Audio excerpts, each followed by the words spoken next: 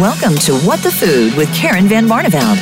Much of the time, we mindlessly consume food without really thinking about what's in it and how it affects us. Not only is some food addictive, it also might be unsafe.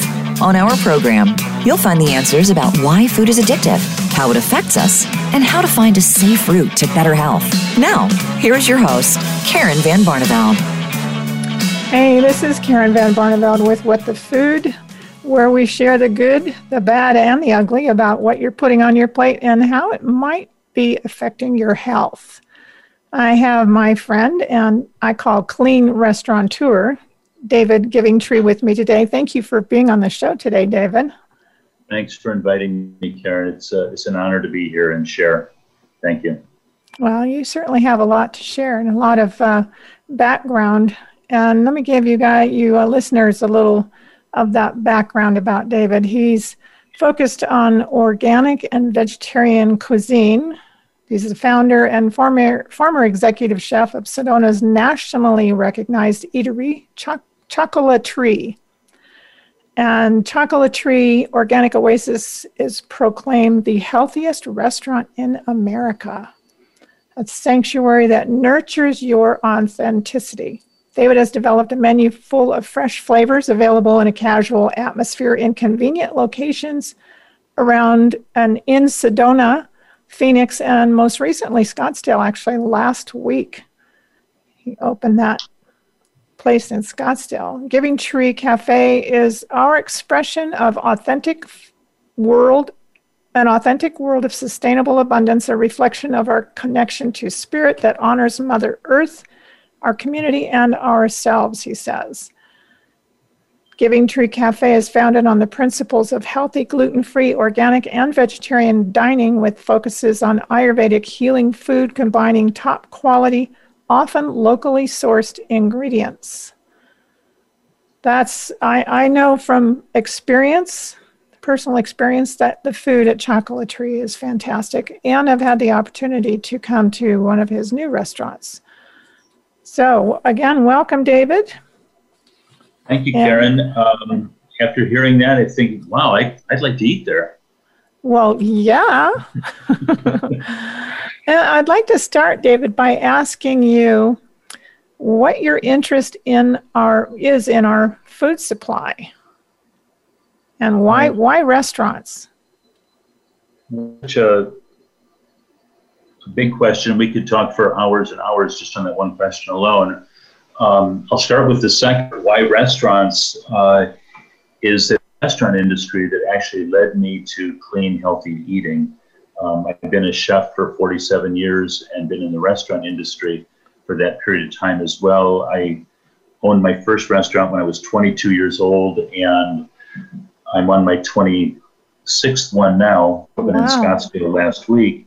So that's my industry. That's the way that I express here in this lifetime on this planet. And so that's the answer question. My interest in the food supply is very much hand in glove with your interest in allowing people to understand what they're putting on their plate, what they're consuming, where the food comes from, and being the bridge between what they then know and how to get cleaner food onto their plate. The most common question that I hear from people is, okay, now that I'm nutritionally woke, now that I'm sustainably woke, what do I do now? It seems like I need to make all my food at home now because there isn't a way that I can even go to the big chain stores or anywhere but a farmer's market to get the clean type of food that we profess to need. And so having restaurants in the Phoenix area is my way of being a bridge and connecting those healthy eaters with a healthy food supply. So how many restaurants you've had? I'm on my 26th now. Givingtree Cafe in Phoenix was 25, and we just opened up Scottsdale on Tuesday. So it's all of 6 days old. And in between 26 and number one, I've done quite a bit to deliver different styles of food to people in a way that is that bridge, but I've never done it in such a dramatic and drastic fashion as I'm doing it now. In other words, my other restaurants weren't 100% organic. They weren't 100% gluten-free. They weren't 100% soy-free the way Giving Tree Cafe is. But I was always leaning in that direction. As a matter of fact, I told a story last week when I sat down with a group of investors in my very first restaurant. I was 22 years old at the time. And they asked me what it was I had in mind. And I told them my goal is to actually open the healthiest restaurant in America. And they were kind of shocked by that because actually putting health and restaurant food together usually was a disconnect. And they looked at each other and said, wow, that's cool. We'll get behind that.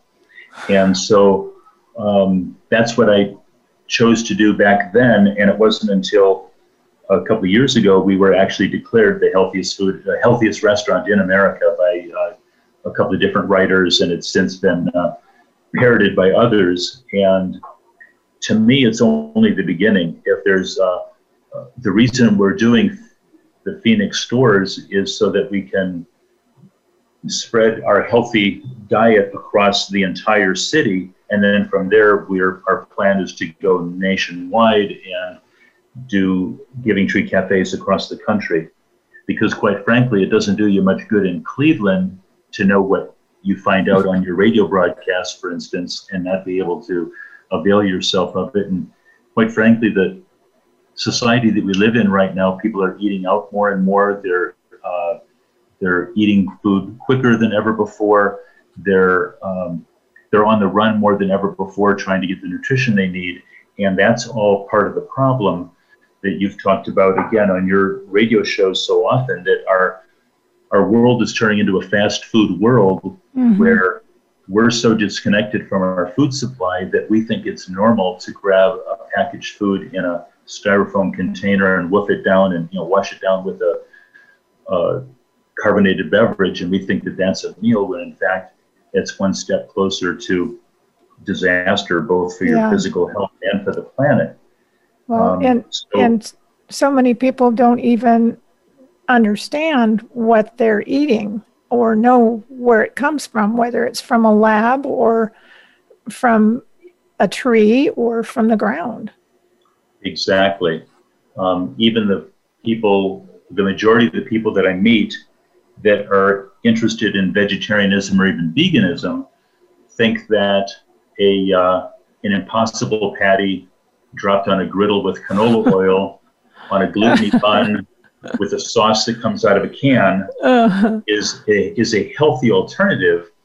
And when they really do the investigation and find out what lab that was made in, and that is an actual real bread, even though it's called bread, and that sauce is loaded with GMOs and pesticides and herbicides, and they realize, yeah, it might taste good, and yes, they're not killing an animal, so obviously there's some compassion there as far as the animal cruelty issue goes. However, they're still destroying the planet almost as quickly as factory farming. They're still destroying their own health, and they're also actually fooling themselves and deluding themselves so that they think that they've actually solved the problem, which they've just kind of switched lanes. Yeah. Well, how long ago did you open Chocolatry, and what was the initial response from other restaurateurs about your vision for serving clean food? The Chocolatry was an interesting experiment. It wasn't just a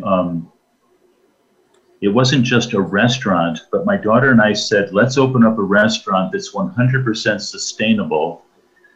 And because it needed to be sustainable, obviously to us it needed to be 100% organic. We weren't just going to play lip service to the organic thing the way most places do.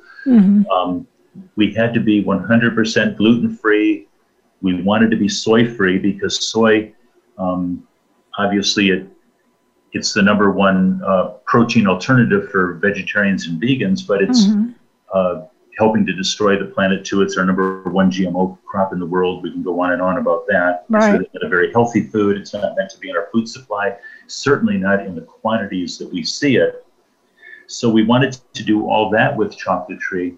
However, there was more to it. We do business in a way that's called divine commerce, and Chocolate was actually founded on principles of divine commerce, where we not only were sustainable with the food that we served going forward 7 generations, but the way we did business was also sustainable going forward. And that's a big problem in the food system. And so I want to talk about that a little bit.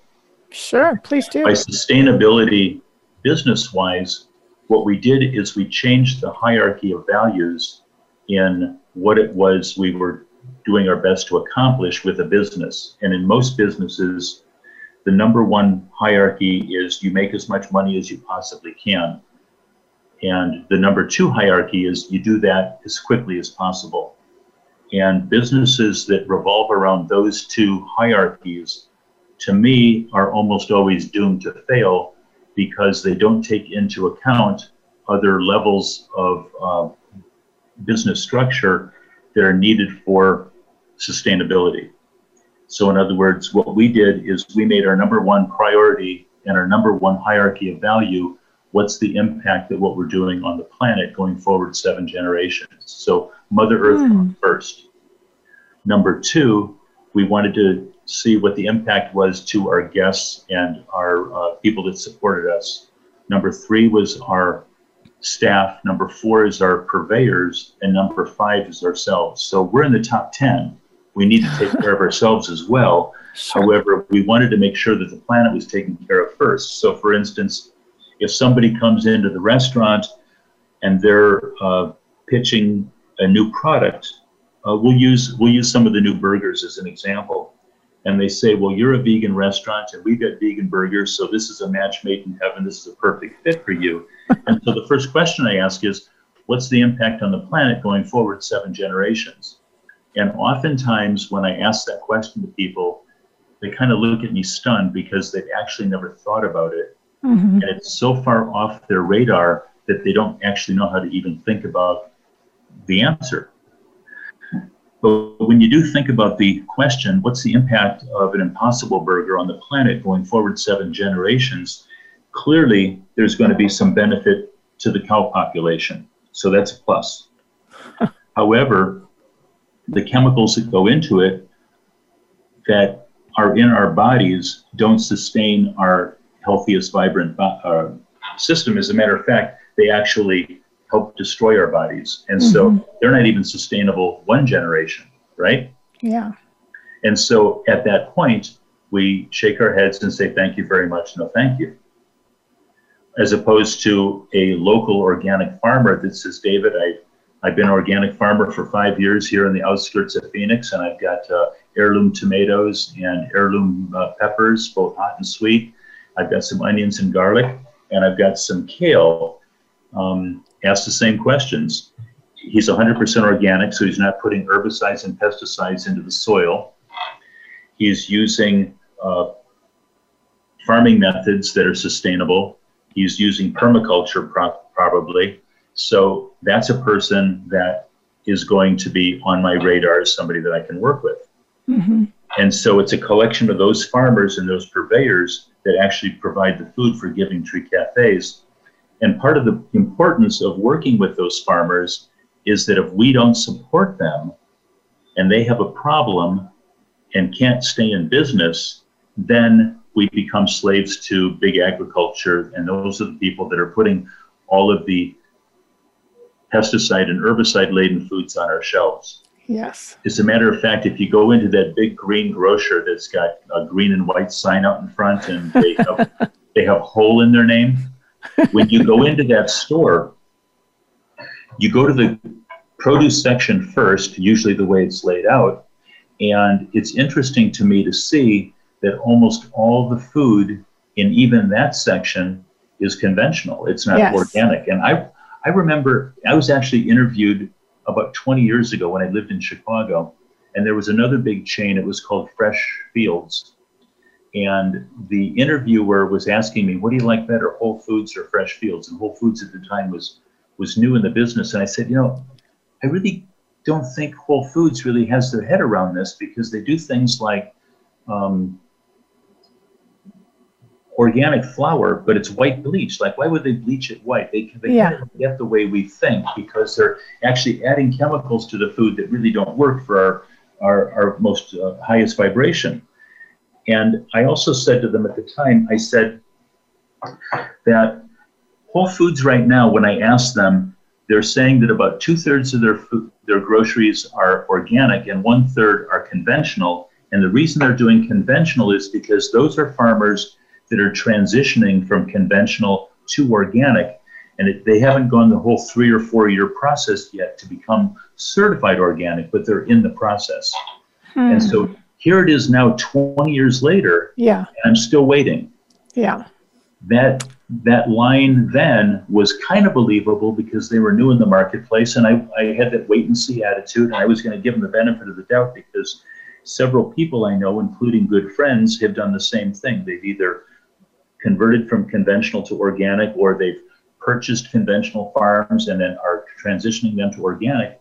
And the process is a minimum of 3, usually a 4-year process. And so you want to give them a break, you want to support them, but here it is, it's over 20 years later now, and they're still feeding us conventional food, and it looks pretty, and it kind of looks the same, and if you don't read the packaging, you maybe not know, but there's still a lot of pesticides and herbicides in even the stores that hold themselves up to be the healthiest stores that we can get our food from.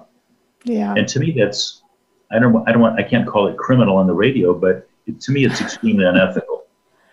Definitely unethical. Mislead people that way. The lack of integrity, in my opinion. And again, to me, what they're doing is they're putting profits before principles. They're trying to make the most amount of money from people that think they're doing the right thing. And I talk to people all the time, kind of on a daily basis, and they say, "Oh yeah, I'm really healthy. I eat at that. I buy my groceries at that whole grocery store." And I ask them, "Well, how much that you buy is organic?" And they say, "Well, all of it. I'm there at Whole Foods. Of course, it's organic." And they kind of most people don't even really know. They don't. Well, so they don't even read the signs in the produce section. They are in the produce sections. There's organic and there's conventional, but they're not clearly marked. And I think that's by design. Of course it is. That's why I shop at Natural Grocers, because all of their produce is organic. But even at Natural Grocers, I am very reticent to buy things that are out of the country, because I know that they're not as regulated. Exactly. So yeah, when you're getting go ahead. So what the other part of my question was, what was the response from other restaurateurs about you serving clean food? I mean, did you get any flack or feedback on that? You know, like I said, when we first opened Chonkatree in Sedona, my daughter and I had this little boutique restaurant. We literally had 4 employees. And so we weren't doing too much to ruffle any feathers or to make any noise. But as time went on, we could see the other chefs and restaurateurs in the area coming in to checking out what we do. And we were always kind of looked at this cute little boutique, and isn't that sweet how they're doing local gardening and using some of their own food from their own gardens and their own restaurants, etc. And so it wasn't until several years later, when we actually became more of a force in the area, that people started asking me what I was doing. And with all the chefs and all the owners, I would explain 100% what I was doing, and I would even give them recipes if they asked. And it was funny that there's not a single restaurant that has switched over or changed because of what we were doing, even though it's become well known that that's the restaurant in Sedona that's the busiest, that's the most successful. And it's the one that's hardest to get a seat, it's hardest to get a parking lot, and yet the resistance is so embedded in the heads of the owners or the chefs in these restaurants that they just simply don't want to change. It's kind of shocking to me. It's shocking, and it's sad, and something that you mentioned about the integrity of your vision in restaurants and the number, your first, second, third, fourth, fifth priorities, your employees, I think you said were third or fourth. And I notice when I go into your restaurants that they always seem so happy and comfortable in their work environment. And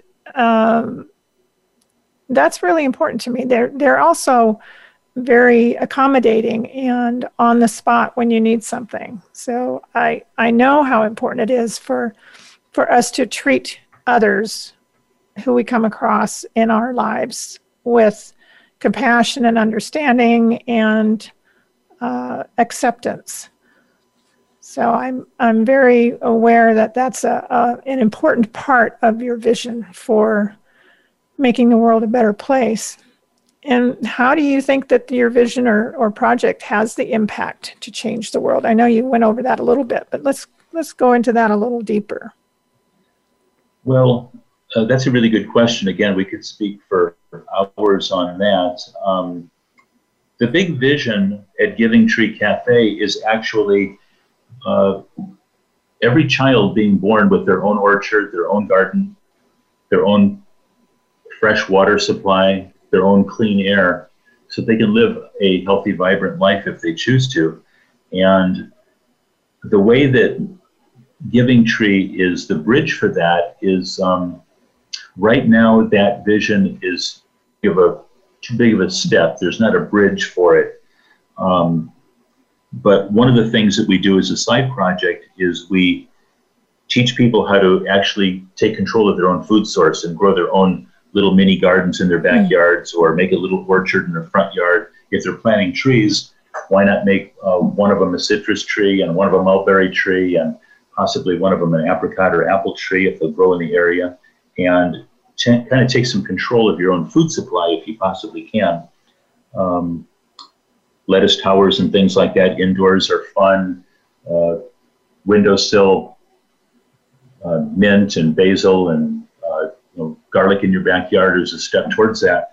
And so by Giving Tree Cafe being a model for that, when people say, well, listen, if they're growing some of their own produce out in the middle of the desert and it's 112 degrees outside, then we can do this too. And already this year, so many people that park in our parking lot and then walk up these steps to come into the restaurant and see fresh basil and fresh mint and peppers and chard and wild onions, etc., growing. There's at the very least a subtle or unconscious message, but a lot of people walk in the door and say, my goodness, I didn't realize that peppers could grow here. I'm gonna plant some tomorrow. So it is making a difference on that level, but the big vision with clean water, clean air has a lot to do with not only a vegan plant-based diet, but also how we do it. So for instance, disinfectants are a really important part of the restaurant industry and all businesses that keep themselves clean. And now with COVID being on everybody's mind, disinfectants are even more important to focus on. When we opened up Giving Tree Cafe, we talked to the health department about it and said that we were going to use iodine as a disinfectant, not chlorine bleach. Mm-hmm. And they kind of looked at us and said, I think that's legal. Let me look in the books and let me check and see. And so they came back and said, yep, sure enough, you can use iodine as a disinfectant. Uh-huh. It's a completely different process. And they asked me, they looked at me and said, why would you want to do that? And so I talked a little bit about chlorine bleach and how it leaches into the water supply and eventually gets into our streams and rivers and eventually is carried out into the oceans. And I talked to the health department about the huge dead spots in our oceans that are bigger than the country of France, that are floating around in the Atlantic and Pacific Ocean, where it is impossible for fish or even any kind of algae to live because of the high oxygen content. And that's all caused by chlorine bleach in our food supply or in our cleaning supplies, etc. So by having the first restaurant that isn't using chlorine bleach, we help to be a model for others to catch on. And obviously the first step doesn't really make a big difference. but eventually there'll be 10 of us, and then 100 of us, and then 1,000, Right. and we will be a movement. And so part of what Giving Tree Cafe's vision for the impact on change in the world is just to be that first step. And it's interesting to me that there aren't the majority of the population that believe the things that we're talking about right now. It's actually not on their radar for the most part. But people that do think the way that we do, Karen, are very loyal when they find a place that they can get a clean organic meal or a delicious vegan meal, or they know that the people that are cleaning their dishwares, etc., and wiping the tables down are doing it with non-chlorine bleach. They become very loyal. And so even though we only cater to a very small part of the population right now, our guests are very, very loyal. And a lot of them can't eat anywhere else. They either cook food at home or they eat at Giving Tree Cafe. They feel safe. And they feel safe. They feel cared for. And they feel appreciated. Yes, and they go also ahead. feel like they're part of the mission and part of the vision of cleaning the world up. They're actually doing something that they can, how would you say it? Vote with their dollars, I guess is exactly. the way to say it. With your fork. Support a business that actually is supporting organic gardeners, is supporting a local, is supporting a clean world, and that loyalty actually turns into eventually profitability. Mm-hmm. And so it's a way to do business where, for instance, profits and making the most amount of money the fastest isn't at the top of the priority list, and yet your success is assured when you can just get the word out that we're on the path to helping clean up the world. Yes. Well, we're going to take a short break here. Hey, listeners, you can find out more information about David's restaurants in Phoenix, Scottsdale, and Sedona. You're on Facebook. Are you on Twitter and LinkedIn, David? We're on Twitter, we're on Facebook, we're on Instagram, and just this week we got on TikTok. All right. Well, come on back, folks. We're going to be talking about how changes in lives, how many people David has talked to, not exact number, but how many people have seen real change in their health as a result of what David is doing in his restaurants. Join us. Become our friend on Facebook. Post your thoughts about our shows and network on our timeline. Visit facebook.com/Voice America. Healthcare has been a major part of news stories today, with one thing that has been consistent: inconsistency. Both healthcare providers and patients have to work around and get used to a constantly changing set of rules and issues. Nurses have historically been left out of this decision-making. Listen to Once a Nurse, Always a Nurse, Exploring the World of Nursing with host Leanne Meyer. Health professionals, we invite you to share your ideas and experiences while listening to experts in various areas of nursing. Listen Mondays at 1 p.m. Eastern, 10 a.m. Pacific on Voice America Health and Wellness. Can grief be good for you? Absolutely. It gets your attention, helping you evaluate your choices and relationships. Your losses define who you are. Tune in each week for Good Grief with host Cheryl Jones. Our show features those who have made incredible transformations by grieving their losses. You'll learn how to find your courage and strength. You'll discover the important things in your life and how to let go of things that are less important. Good Grief airs live Wednesdays at 2 p.m. Pacific Time, 5 p.m. Eastern on Voice America Health and Wellness. Are you confused about what to eat? What's really in some of the foods you've been eating? And how they affect the health of you and your loved ones? Did you know that what people eat can affect addictive behaviors? How did food get to be so confusing, so toxic, and so addictive? When and why did this start? What is safe and where can I find it? Join Karen Van Barneveld and her guests to find answers to many of your important questions on What the Food? Mondays at 11 a.m. Pacific Time, 2 p.m. Eastern Time on Voice America Health and Wellness. Voice America is available on your Google connected device. Okay, Google, play Turning Hard Times into Good Times podcast on iHeartRadio. Try it today.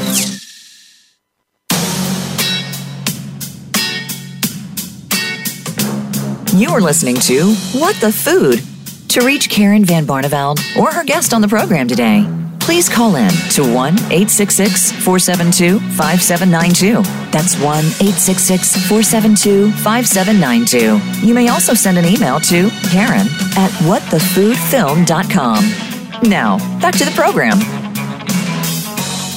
Welcome back to WTF What the Food. I'm with David Givingtree, a very dear friend and restaurateur in Arizona.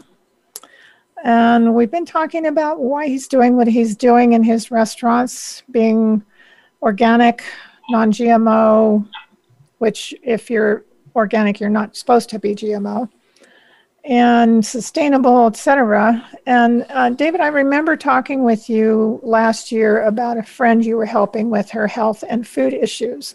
Can you tell us a little bit about why people come to you? I mean, it's obvious to me, but why do you have people coming to you about their serious health issues?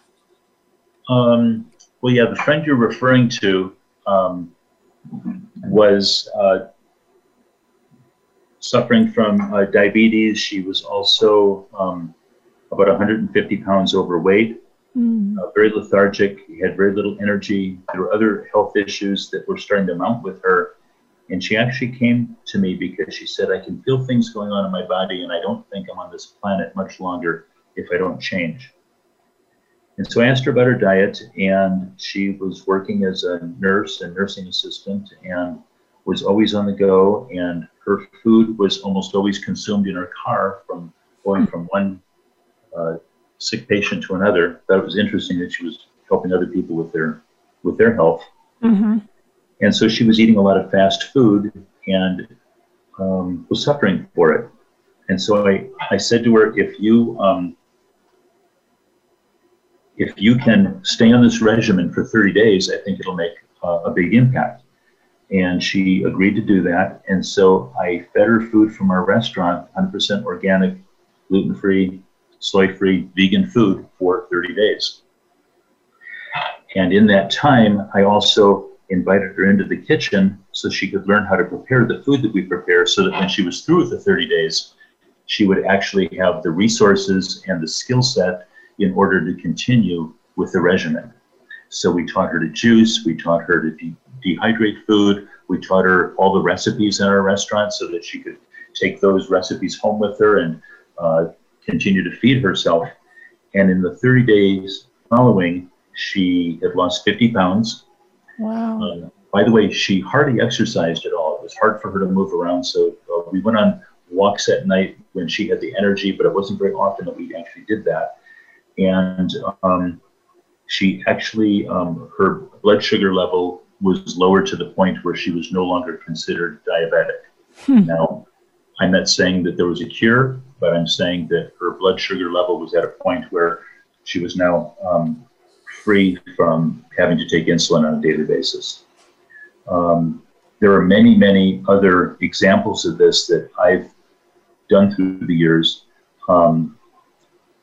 Dr. Gabriel Cousins down in Patagonia, Arizona is kind of famous for the work that he does, not just with vegan food, but raw vegan food for 30 days and the almost miraculous results you get. So the results that we're talking about from this one person are well documented. Actually, coincidentally, I hadn't talked with her a while, so we talked yesterday, and she's still on track. She's still continuing with her process.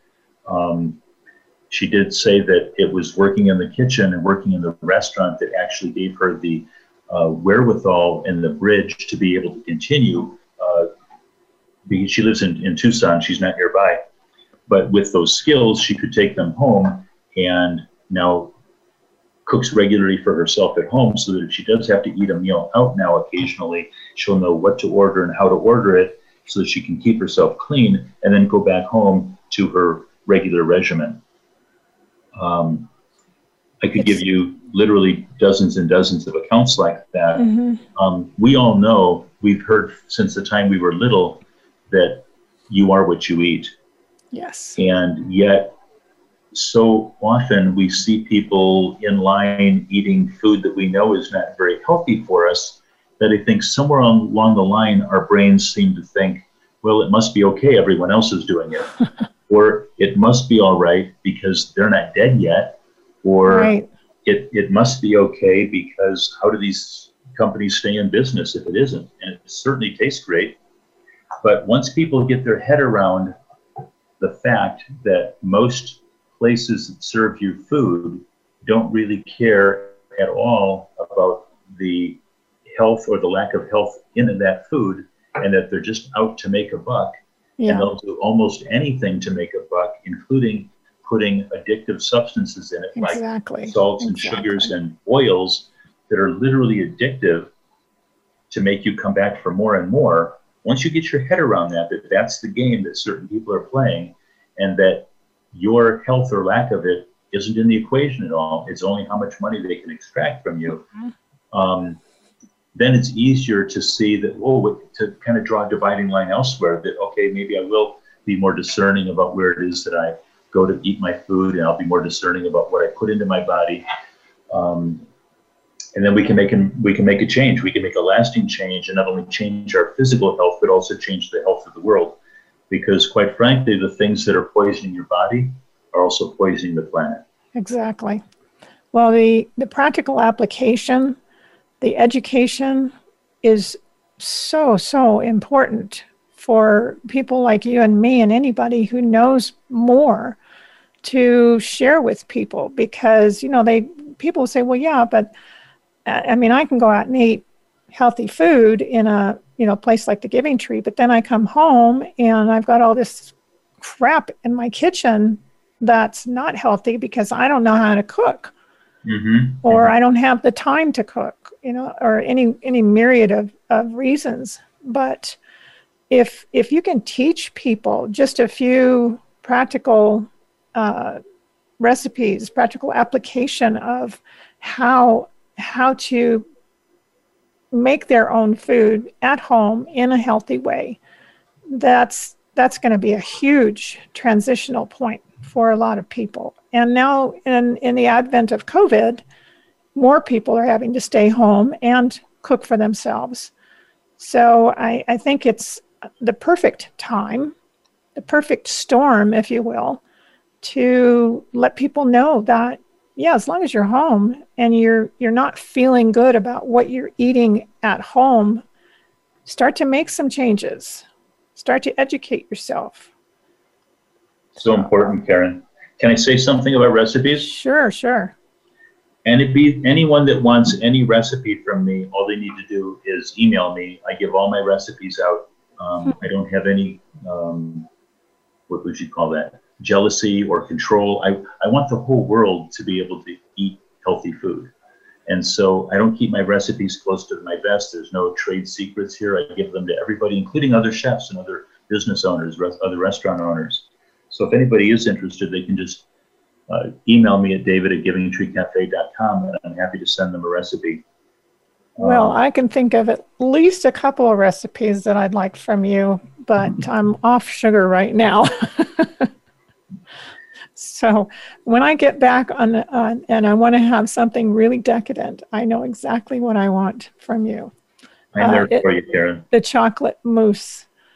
It's just amazing. Is it a mousse?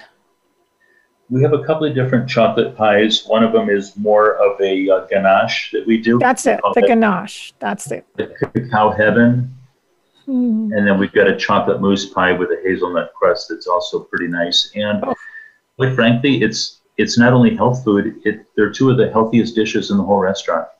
Really? What kind of sweetener do you use in it? The chocolate hazelnut pie is sweetened with dates and a little bit of maple syrup, and the Cacao Heaven is just sweetened with raisins and dates. All right, good to know. And that's really the key to it. We don't use processed sugars at all in the restaurant. We don't use processed sugars or oil. The only salt we use is Himalayan salt. The only oil that we cook with is coconut oil. So excellent. It's actually a key to really healthy eating is being really careful with your salts and your sugars and your fats. Yes, every single thing. Well, and I found out years ago that even your spices are laden with things that shouldn't be in them, like cinnamon has also got sawdust in it. among other things. And so I grind my own spices now, which is excellent. It really makes a wonderful aroma in the kitchen when you're doing that. So my next question here is, I hear from most restaurateurs that it's too expensive to serve organic foods. What's your response to that?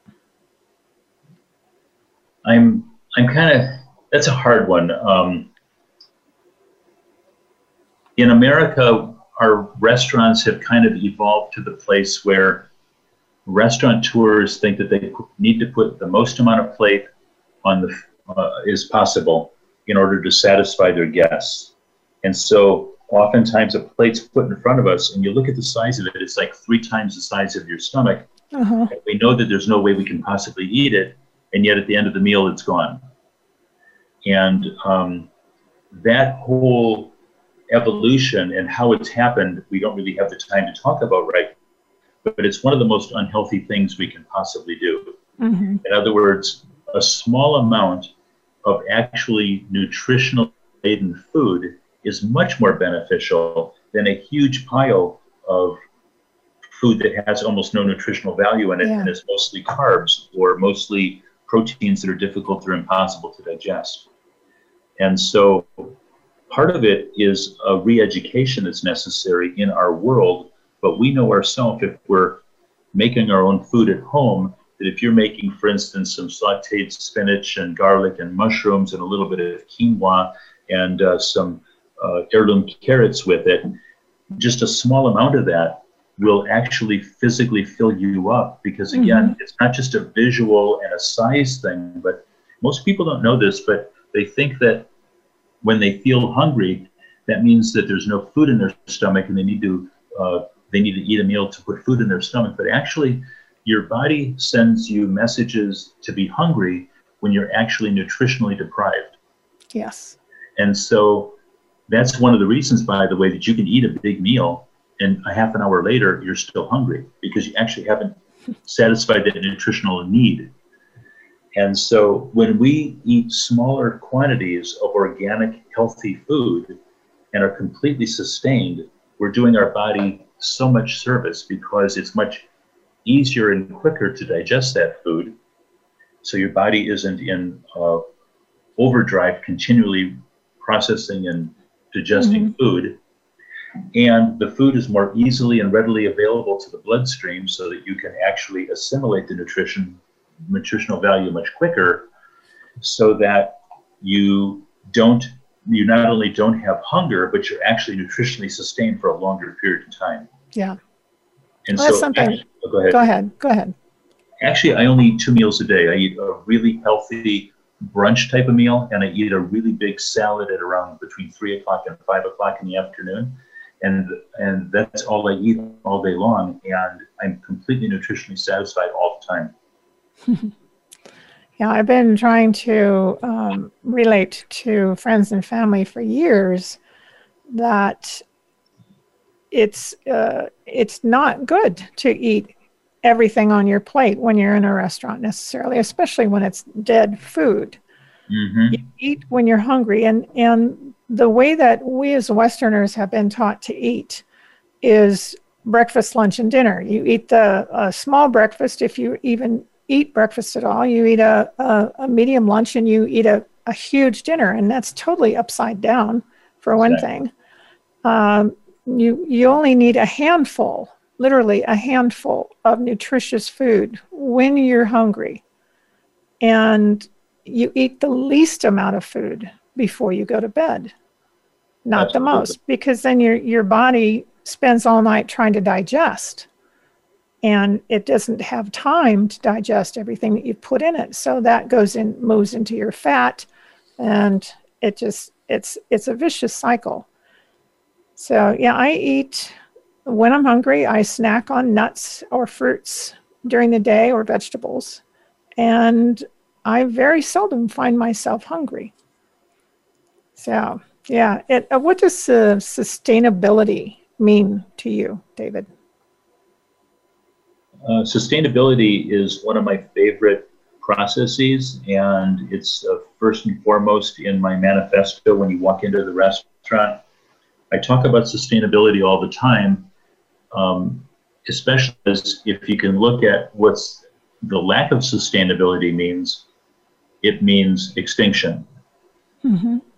It means extinction if we're referring to the planet. It means extinction if we're talking about our own lives. It means extinction if you're talking about a relationship. So sustainability is first and foremost in everything I do. It comes in front of love, actually. So sustainability for the planet means that we're keeping the planet in as good a shape as we found it or better for 7 generations to come.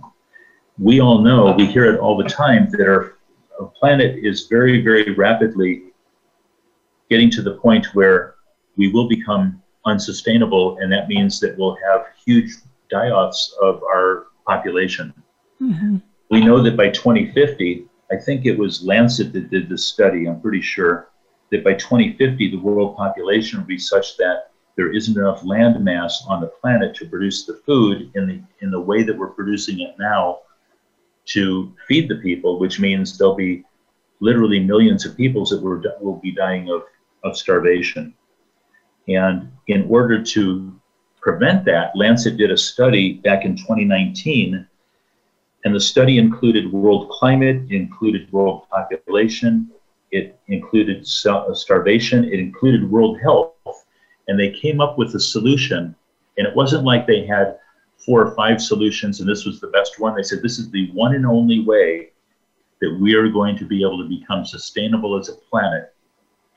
And it's literally today, we need to switch to a plant-based diet, and we need to get to the point where the average human being on the planet is eating only 1 serving of meat per week. And it's because the factory farming aspect of what it is that we're doing to feed the majority of the people on the planet just isn't sustainable. Yeah. So to get back to your question, what does sustainability mean to me? It means that everything I do is 100% sustainable, which means I have to be organic. I have no choice, because pesticides and herbicides in my body or on the planet is not sustainable, even a little bit. So it has to be 100%. For me, it also means that I'm not going to eat meat at all, because factory farming, which is where we get 95% of our meat and dairy, is not a sustainable industry. There's so much methane gas put into the air from the cows and chickens that it's actually choking off our air supply.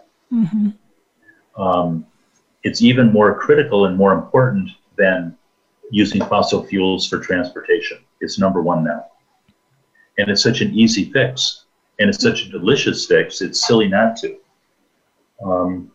But sustainability, even sustainability in relationship, is so important. When I talk about, when I do counseling with people in relationship, I talk about sustainability first. And sustainability means treating others the way that you want to be treated, so that you can carry on your relationship as far as it wants to go. And so my sustainability with the planet means that I'm simply not going to do anything that's going to harm her. And if I have to do something like drive my car to work, if I can't ride the bike that day, I'm going to plant enough trees every year to offset my carbon footprint, so that the end result is I'm on the positive side of the carbon, not on the negative side. Does that make sense? Yes, I love that. Well, how can other businesses or restaurants practice this sustainability and integrity if they're not organic? If they're not organic, quite frankly, they can't be sustainable. Yeah. It's just impossible, because non-organic means that there's pesticides and herbicides and Roundup and glyphosate, etc., in the food supply, which means it's causing damage to our physical bodies as far as our digestive tracts and leaky gut and etc. Is also it's polluting the earth in such a way that it takes several generations of planting to clean up that mess in the soil, which is something that's unsustainable. And it's also unsustainable in our waterways. Yeah. So we're polluting the air, polluting the water, polluting our own bodies, polluting the earth by using herbicides and pesticides that are completely unnecessary. You know, we were told 50, 60 years ago that using these chemicals is going to give us better crops and larger crops and faster crops so that we can feed the world. And yet today we have more starving people than ever before. At a certain point, we have to stop and wake up and say the emperor has no clothes. We need to do something different. This system simply is not working. And a lot of the people that are starving are actually obese. Exactly. And that's a real conundrum because they're walking around with all of this toxicity in their body from everything that they've been eating, and they're starving to death, literally starving to death. Well, go ahead. Yeah, like your friend, like so many people that we know that have weight problems and diabetes, et cetera, they don't put two and two together or one and one together and realize or understand what the food they're eating is doing to their bodies and to the planet. If you could deliver one message to everyone on the planet, what would that be, David? I guess the most important message, Karen, I really believe is let's take personal responsibility for things in our sphere. I know that I'm not going to heal the entire planet of and by myself. However, I've got a sphere of influence. It's in Phoenix, and it's in Scottsdale, and it's in Sedona, and I can influence that sphere. I can take charge of that. And if we all take charge of our own families and our own selves, and then the sphere of people around us by influencing them in a healthy way, that's all we really need to do. In other words, one of the reasons we've got Giving Tree Cafe is because we truly wanted to be the change that we'd like to see. Mm-hmm. And we know that we're not going to wait around for someone else or government or other ideas to change. We have to be the change that we want to see. And in doing so, we take full responsibility for what it is that we can have an influence on. And from there, it ripples out, because the higher vibration of a healthy, vibrant planet is a much healthier vibration than the lower vibration of one that we're destroying. And people really do want to save the planet. We all really do want to do that. Oftentimes, we just don't know where the bridge is. Yeah. So for us, influencing our own world as best we can and taking charge of our own family and charge of our own friends as much as we can influence them, that's the best we can do. Wow. Thank you so much. You're welcome. I want to remind our listeners to like our show on Facebook, Twitter, LinkedIn, and Instagram, and give us 5-star ratings. And again, you can find more information about our topics of discussion today on all the top social media platforms and on David's Chocolatry, Facebook, Twitter, etc. And then you can click on the link here on my host page to check out my book, God Made Organics, Not GMOs, and watch the What the Food 8-minute documentary trailer at whatthefoodfilm.org. You can make a tax-deductible donation to the What the Food nonprofit organizations, where proceeds from your purchases and donations go toward our documentary work in progress. And you can check out heavenlyyoga.com, that's with one Y, Heavenly Yoga, to subscribe to my free newsletter with my own delicious recipes and a chance to win a 1-year subscription to my 24/7 online yoga classes. And tune in next week for my interview with another member of our documentary team, Victoria Abel. Last week we had Haley Hyatt. Learn how an addiction nutritionist helps addicts and everyday people figure out what foods do and do not work best for their individual needs. Thank you again, David, for sharing your passion for health and clean food with our listeners. It was a pleasure. Thank you, Karen. My pleasure. And always, I remind our listeners to be kind to yourselves and to our planet.